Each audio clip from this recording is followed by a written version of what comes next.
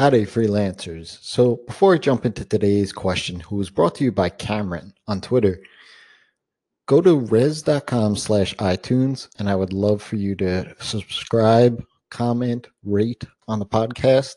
Go ahead in those comment section and leave me a question. I'll be sure to answer it for you.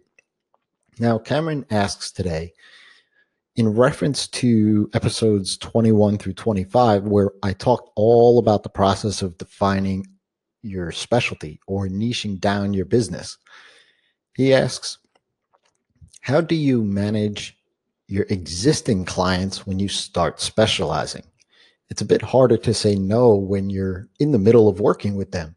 Do you either move on from them or managing their expectations around work? How do you handle these sort of things? So first, Cameron, thanks for listening to the show.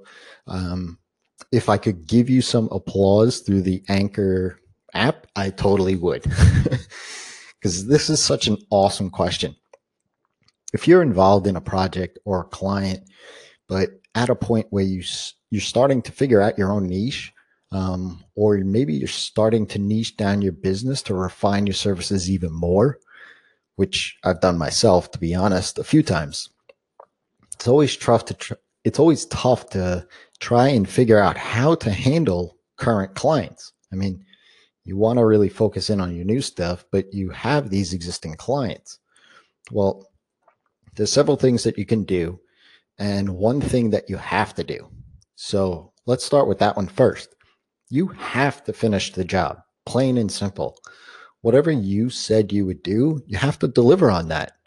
Meet their expectations, deadlines, milestones, whatever you said that you would do for them, deliver as if you weren't changing a thing in your business. So now that that's out of the way, on to the specialization of your services. Cameron, since you referenced the series on specialization, I assume that you may have worked through, at least in part, some of the exercises for past clients. This is the first step in knowing whether or not your current client is someone you move on from once you complete the work, or if it's someone you want to loop into your new services. Work through those quadrants on that piece of paper that I outlined in the episode titled How Do I Choose the Niche? If they fall into the projects that you enjoy doing, fit into your new business direction, and tick all the boxes, jump on that call with the questions that I outlined in the episode titled, How Do I Find Out If the Niche Has Value? Present your existing client that you're shifting direction of your business. Explain to them your reasons on why too. Just be transparent and genuine about it.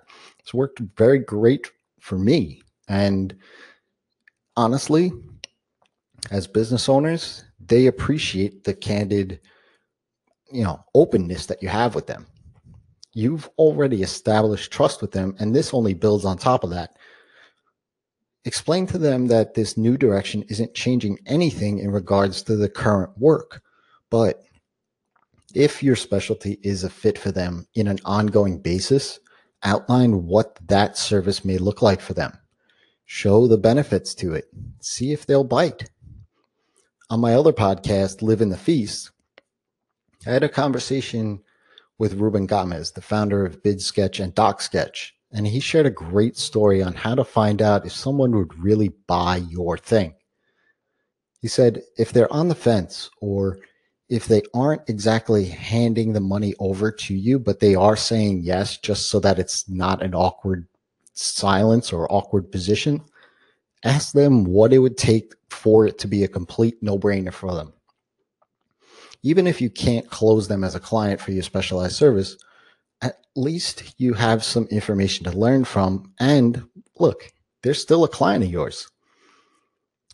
To answer your question around saying no to current clients, you, of course, can say no. Even if they are currently a client, you should have a solid scope of work, right?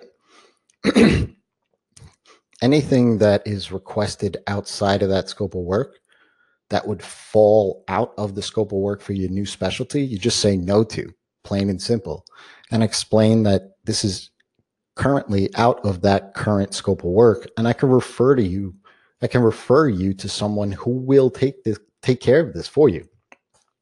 Geez, I don't know what's wrong with me today. I'm stumbling all over the words. My throat's a little sore too, so maybe that's it. But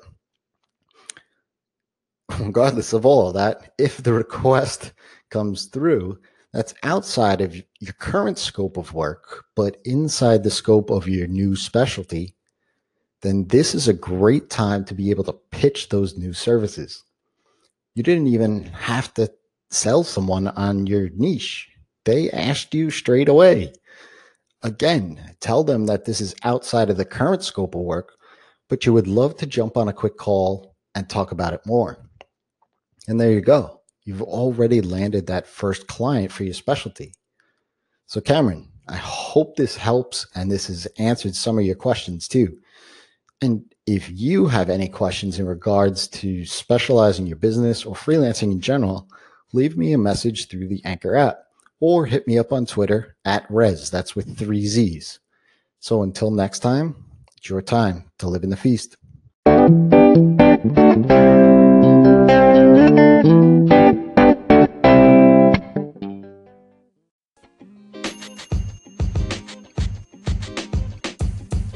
The podcast you just heard was recorded with Anchor. If you want to make your own, download the Android or iOS app completely free from anchor.fm/podcast. That's anchor.fm/podcast.